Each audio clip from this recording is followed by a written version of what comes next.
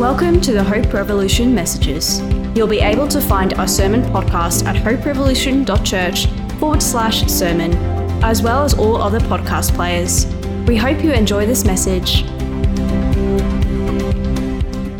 A pub began construction on an expansion, and they had great plans, sports bar and pokies, and they had a whole heap of in plan. And a local church wasn't so keen on that. They started praying and petitioning about this pub to say, we don't want this pub to be expanded, we don't want this project to be going ahead. And they did this for months. And then it got to the point of the week before the pub launched. It's new brand, it's new everything starting up again with a new bigger pub. And it got struck by lightning and burned to the ground. And the church quietly was just a little bit chuffed. They're like, yeah, awesome. Obviously, the pub owner wasn't very happy. He decided he was going to sue the church because it was ultimately they were responsible for the demise of his building, whether indirect or direct.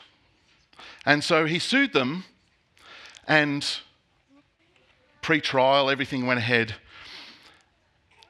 And on the day that the court case started, the judge read carefully through the plaintiff's complaints and the defendant's reply. And he opened the hearing by saying, I don't know how I'm going to decide this, but it appears from the paperwork that what we have here is a pub owner who now believes in the power of prayer and an entire church congregation that does not.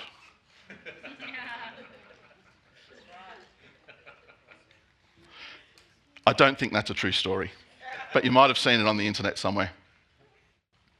We often mean different things when we talk about miracles. We refer to miracles in a lot of different ways. The birth of a child, a beautiful sunset, reconciliation between two friends. And they're all amazing.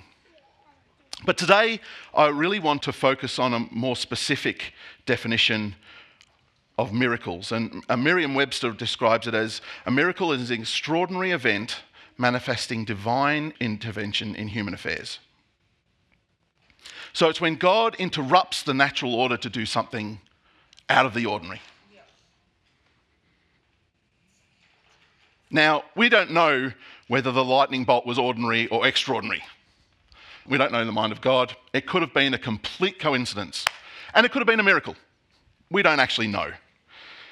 But when it comes to miracles, and when it comes to this topic, I want to just pause for a second, because we all have experiences wanting miracles and them not happening, and seeing things that are amazing and wondering, maybe, was that God?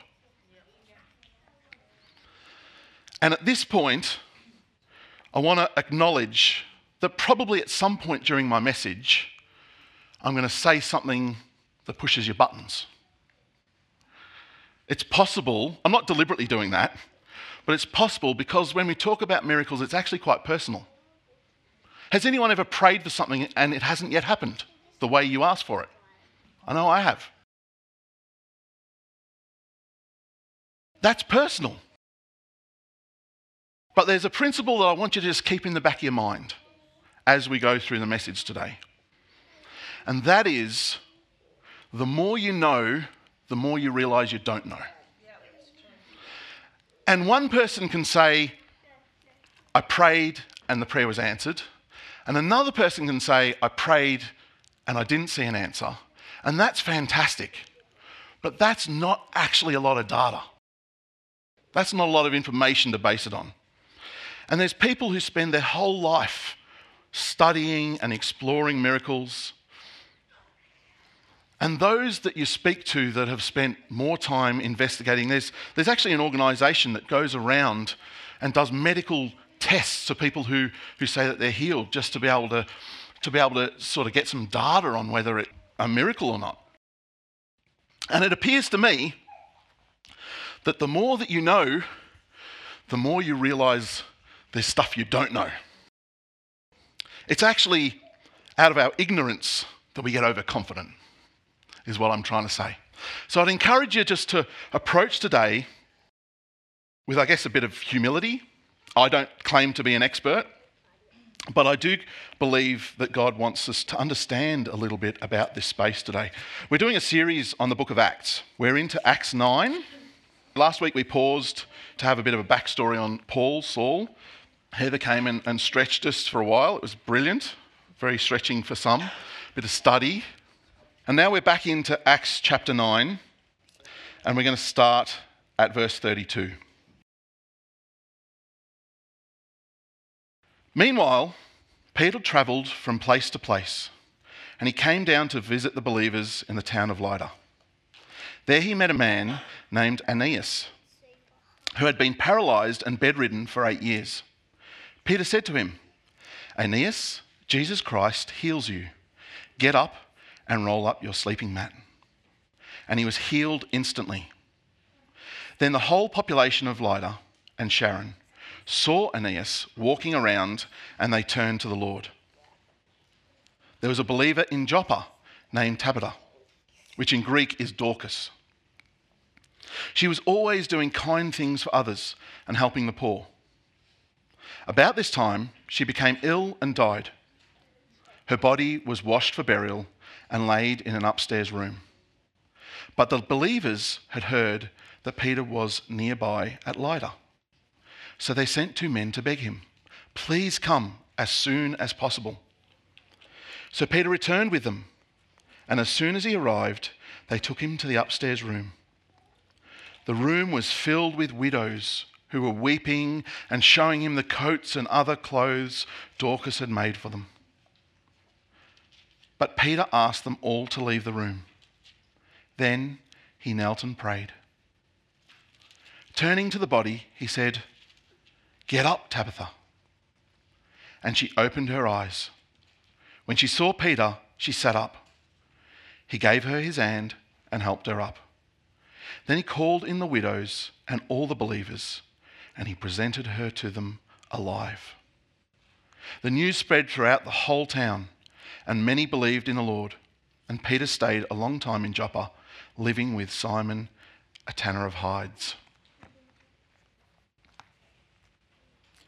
So we saw last week the journey that Paul made and his adventures and travels. And you can see Peter's the same. He has been given a mandate, a mission, and he is out fulfilling the mission he's called to. Just like Jesus did. He's walking from town to town, sharing the good news, encouraging believers. And you can see a number of parallels in this passage with how Peter is imitating, is copying Jesus. So he's travelling around like Jesus did. But if you look at the first time that he heals Aeneas from being paralysed for 8 years, he says to him, just like Jesus did to a paralytic in Capernaum, "I tell you to get up and take your mat."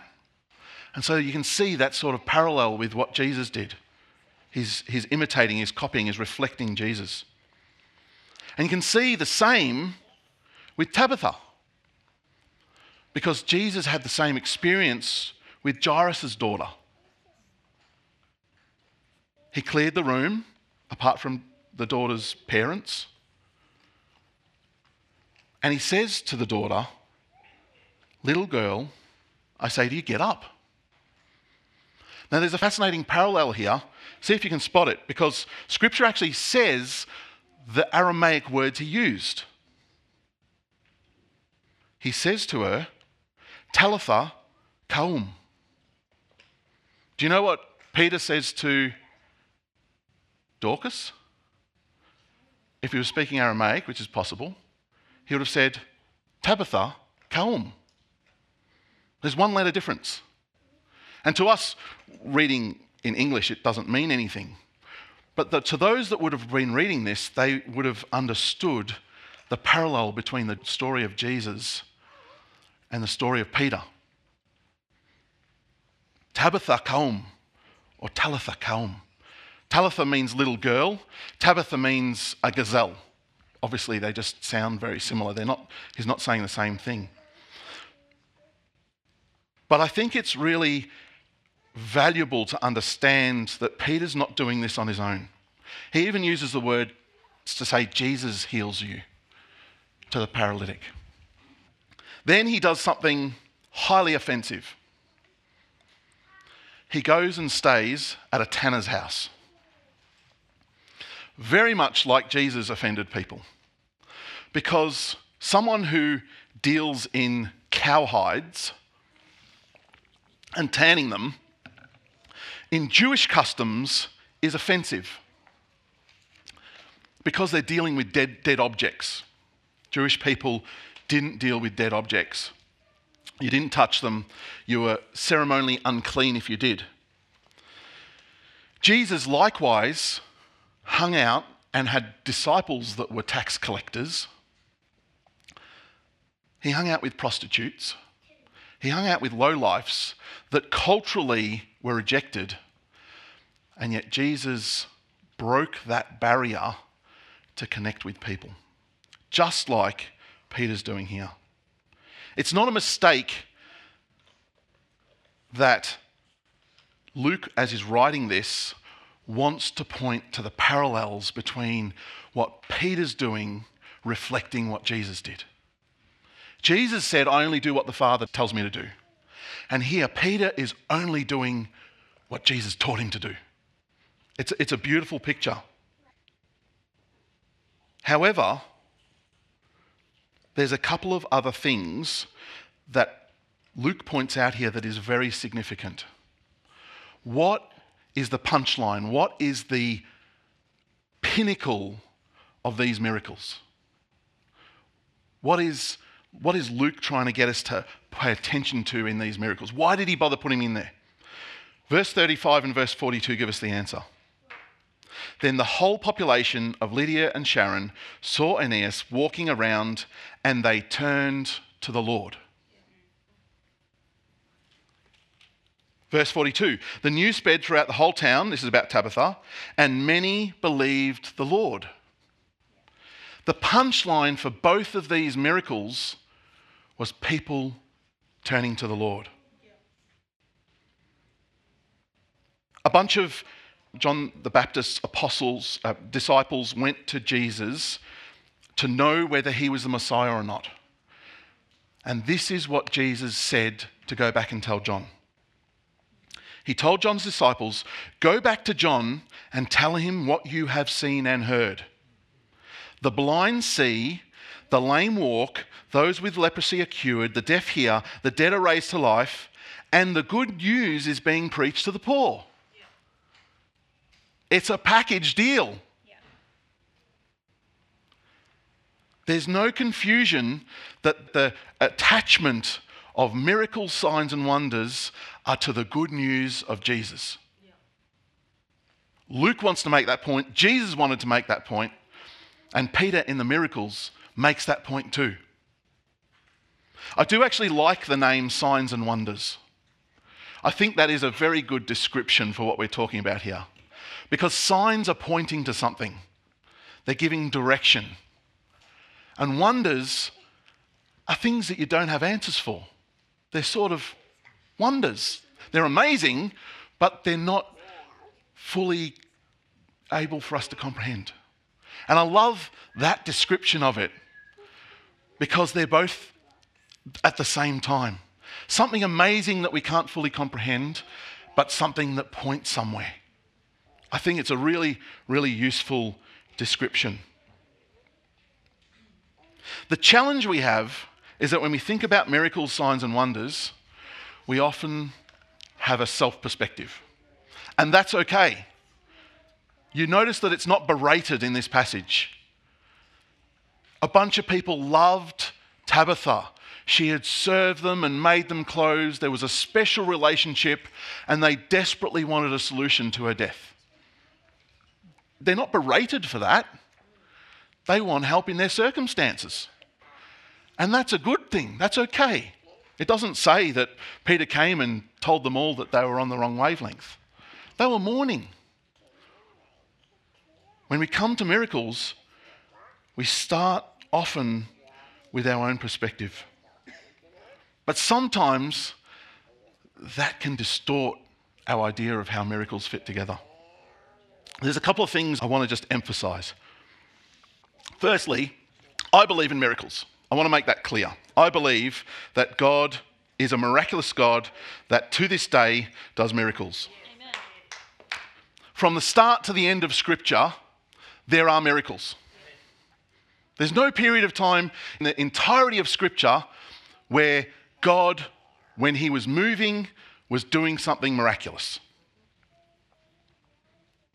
But also, we see from the start to finish of Scripture that God did miracles autonomously and God did miracles with the participation of people. From the start to the finish. So take Moses, for example. He has nothing to do with the burning bush.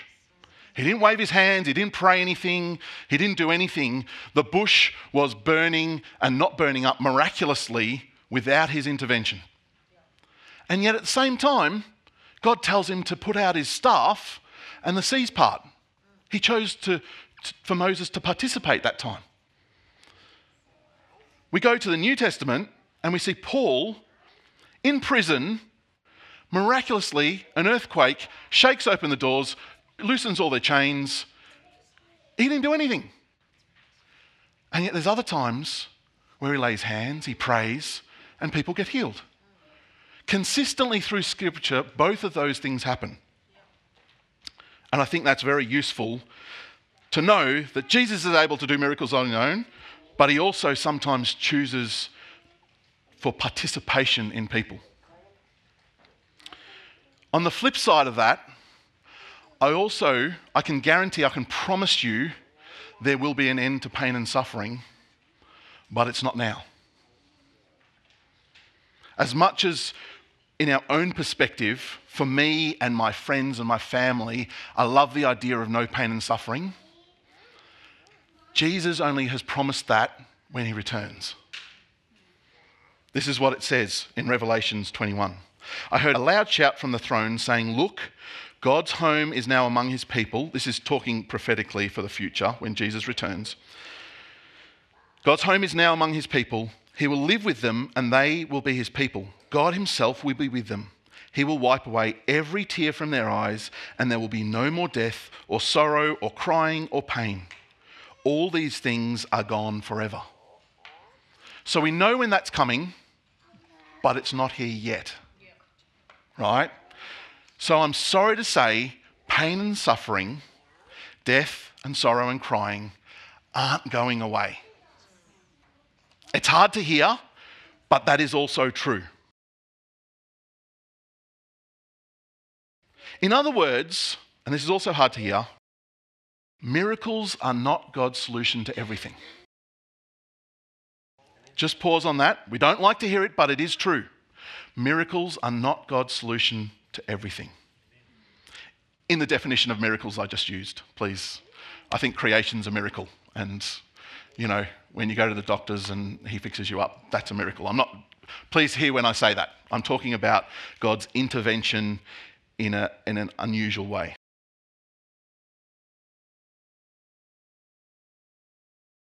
There's so much we could unpack today.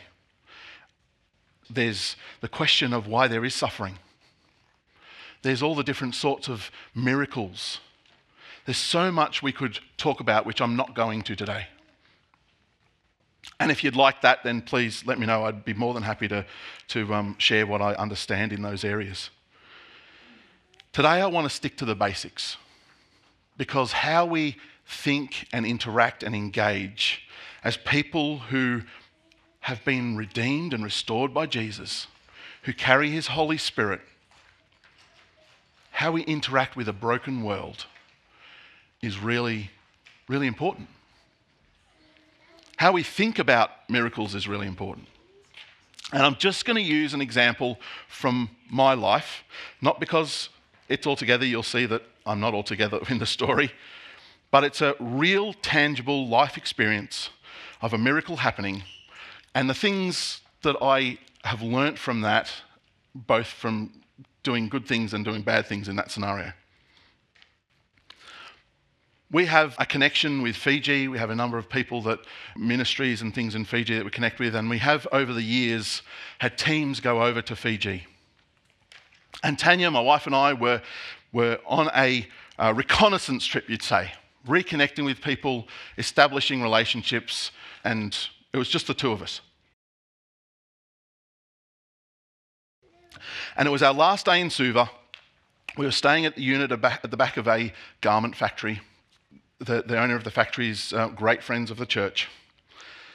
And we were invited to share a message, a devotion, and to invite people up for prayer from the staff. The staff aren't all Christian. There's a mix of staff. And so I actually have no idea whether I shared or Tan shared. I don't know who shared. But one of us shared something about the goodness of God to this group of staff in their lunch break. It wasn't compulsory. And then we invited people to come and receive prayer. And we were in a posture, and this is something that I think is the first point I want to make. I think it's so important for us to believe that God is living and active. If you don't have that in your heart, if you don't have that premise, that's okay. God is gracious, but have a desire to get to that place. It says in Acts 1:8, "But you will receive power when the Holy Spirit comes on you, and you will be my witnesses in Jerusalem and all Judea and Samaria and to the ends of the earth." Witnesses, testifying about God, because you have the power of the Holy Spirit on you. And so our posture heading into that space was believing that God was powerful and moving and wanting to be part of people's lives. I think that's a really important starting point when we approach miracles. A lady walks up to me and in broken English starts to share what she would like to receive prayer for. Now, what she described to me was a bit like a cold. And this is where Matt, who's got a few things to learn still, falls apart a bit. Because I'm thinking to myself, take a couple of days off work, get some rest, you'll be fine. Right? So, not the right posture to be wanting to pray for someone. But that's what I thought. Seriously? I've come across from another country. Not that I'm special. That wasn't my thought. But like, we're in this place to do amazing things and for God to be glorified, and someone wants prayer for a cold. Okay, so I start praying. How do I pray for someone with a cold? God, I pray that you would give them the wisdom to go home and have a rest. So, advice number 2, pray what you believe. Pray what you believe, right? We often want to pray for something that we wish for, that we think's a good idea. But if it's about asking God, who has a brilliant will and purpose and knows all things, me asking for my good idea probably isn't the best thing to be praying for. It's to pray what I actually believe. And you don't have to know anything about the person. Do you believe that God is good? Yes. Do you believe that that person is loved by God? Yep. Do you believe that God wants to be part of their life? Yep. Awesome. I've got some things to pray for. Yep. Right? Even if I think the reason that I'm praying for them is a silly reason that's important to them but not to me, there's so much that I do believe that I can pray for them. Whenever anyone asks you for prayer and you go, I don't know what to pray, what do you believe? Just pray what you believe. And if that's everything that you've got, amazing. Because prayer is aligning our hearts and minds with God's heart and mind, with his idea. They say the prayer of a righteous person is powerful and effective. Righteous being in alignment with God's ways. So just pray what you believe. And that's what I did. A little reluctantly, I'll have to admit. But in that space, I felt the Holy Spirit prompt me with specific things. Some pictures, some words to share that had nothing to do with a cold. And I'm like, this is weird. Do I believe this is from God? I do. So I prayed that because I believed it was from God. So I prayed the things that I felt prompted with. I finished praying. I looked up. A lady was standing there. She said, thank you, and walked away. I was like, I guess I was the least obedient. Tip number 3, just be obedient. I'm not the saviour. It's not about me. I was a bit despondent. Nothing amazing happened. She looked like she still had a cold. She was politely appreciative. I think God was protecting me that day. Because as you can probably tell, I don't think my heart was quite in the right place. I was torn between my passion and desire to see God move and my frustration with reality. There was a tension there.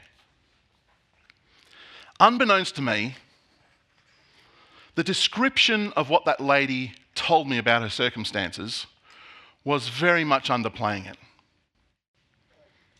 I found out later from one of the HR managers there that this lady for about 5 weeks had been having like panic attacks because she could hardly breathe. She had to walk to work, and for 5 weeks that was a stressful journey because she wasn't sure she was going to get there with enough breath. Her lungs were completely like something was significantly wrong that meant that what she described to me like shortness of breath and a bit of a cough was actually something that was very crippling for her. It made it hard for her to be a mother in her house, and it was highly stressful.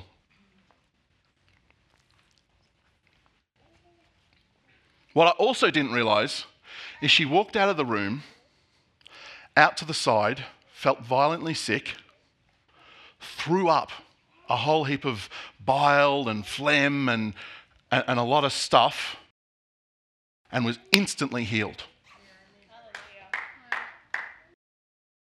I found out a week later, which again, as a person who is not thinking healthily about miracles, was God protecting me. Because guess who was the miracle worker on the day? It wasn't Matt.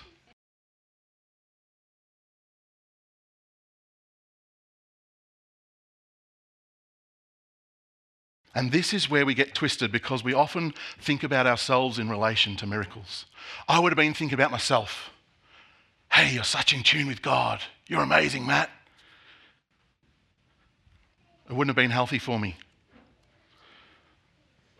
But the miracle for her was that she had an encounter with Jesus, not with Matt.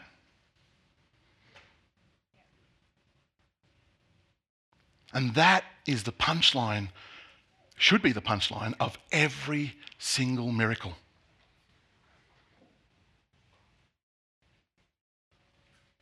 God desperately wants to be part of our lives.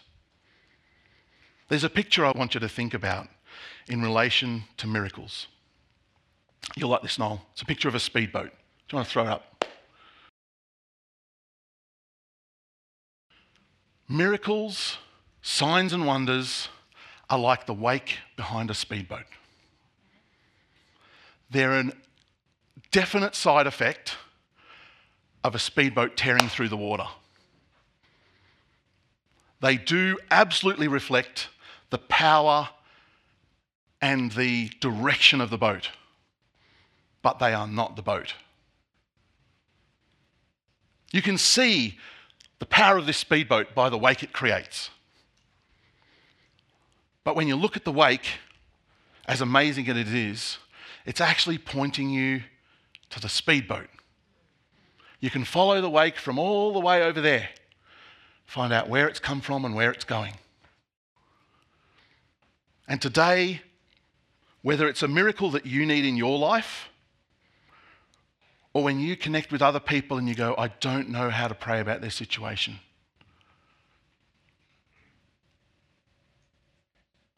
Our focus is on the miracle. That wasn't Peter's focus. That wasn't Luke, who wrote the book's focus. That wasn't even Jesus' focus.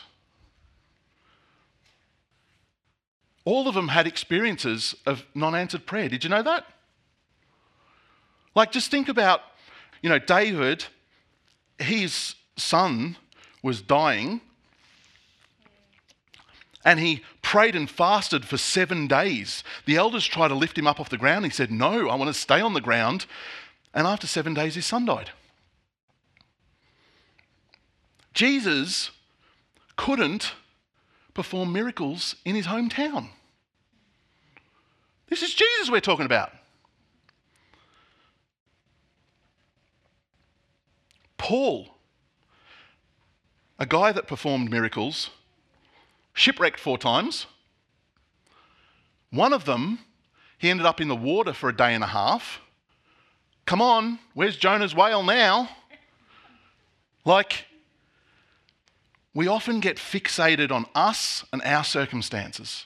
We often get fixated on the things that we need, and God absolutely cares about it. But when we're fixated on the wake and not on the boat, we're missing the picture. And when you reorient yourself to fixate on the boat, you start seeing the wake as a result, and it starts becoming a healthy picture. And really, that's all I want us to understand today. I don't want to solve miracles. I don't think we can, because they're wonders. And I think for the rest of our lives, we're still going to wonder. But I think the intention is, for every time that a miracle happens in Scripture, the intention is for us to go back and look where the wake came from, and to look at the boat, and that is the reason for the miracle. That is why they happen. I'm convinced that miracles are real. I'm convinced that they are part of our lives and that God wants to move in power. But it's about God, not about me. It's even about God, not about what I want for my circumstances miraculously changed. And that's sometimes really hard. Trust and believe that God is moving in power. Pray what you believe, not just what you wish for. And then get out of the way. Let me pray. Lord God, from the beginning to the end of Scripture, you want us to know that you want to be part of our lives. You constantly reach out and connect with us in amazing ways, surprising ways, and even sometimes mundane ways. But Lord, today as we see these 2 miracles in Scripture that Peter performed, I pray that your Spirit would stir in us to believe. I pray that your Spirit would raise our faith to trust you, to trust your power, your purposes, your will, your nature and character.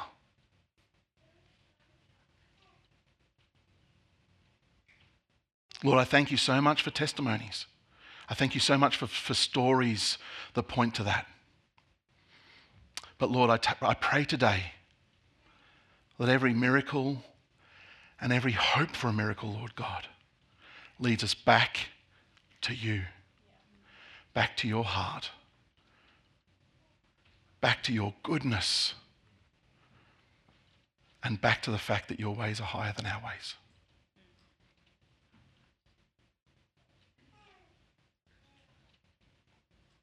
Lord, I especially pray for those that have had disappointment in this area, Lord. I especially pray for those that have grieved, have yearned, have cried out, have done everything to hope for something different, Lord. Lord, I pray for your Spirit just to provide comfort in that place. Lord, I believe that you want to perform a miracle there too, in our hearts where there's pain and hurt, Lord. Lord, I pray for your peace that goes beyond understanding for those ones, Lord.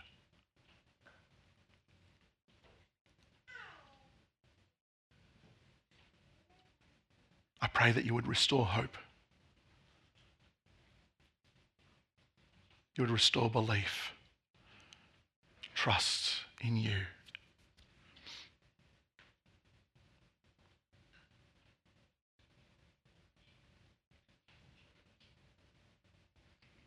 Lord, we thank you for your presence. And we continue just to say we love you and we love your ways. And we thank you and trust your ways. In Jesus' name, amen. Thank you so much for listening. If you have any questions or feedback, please email us at hello@hoperevolution.church.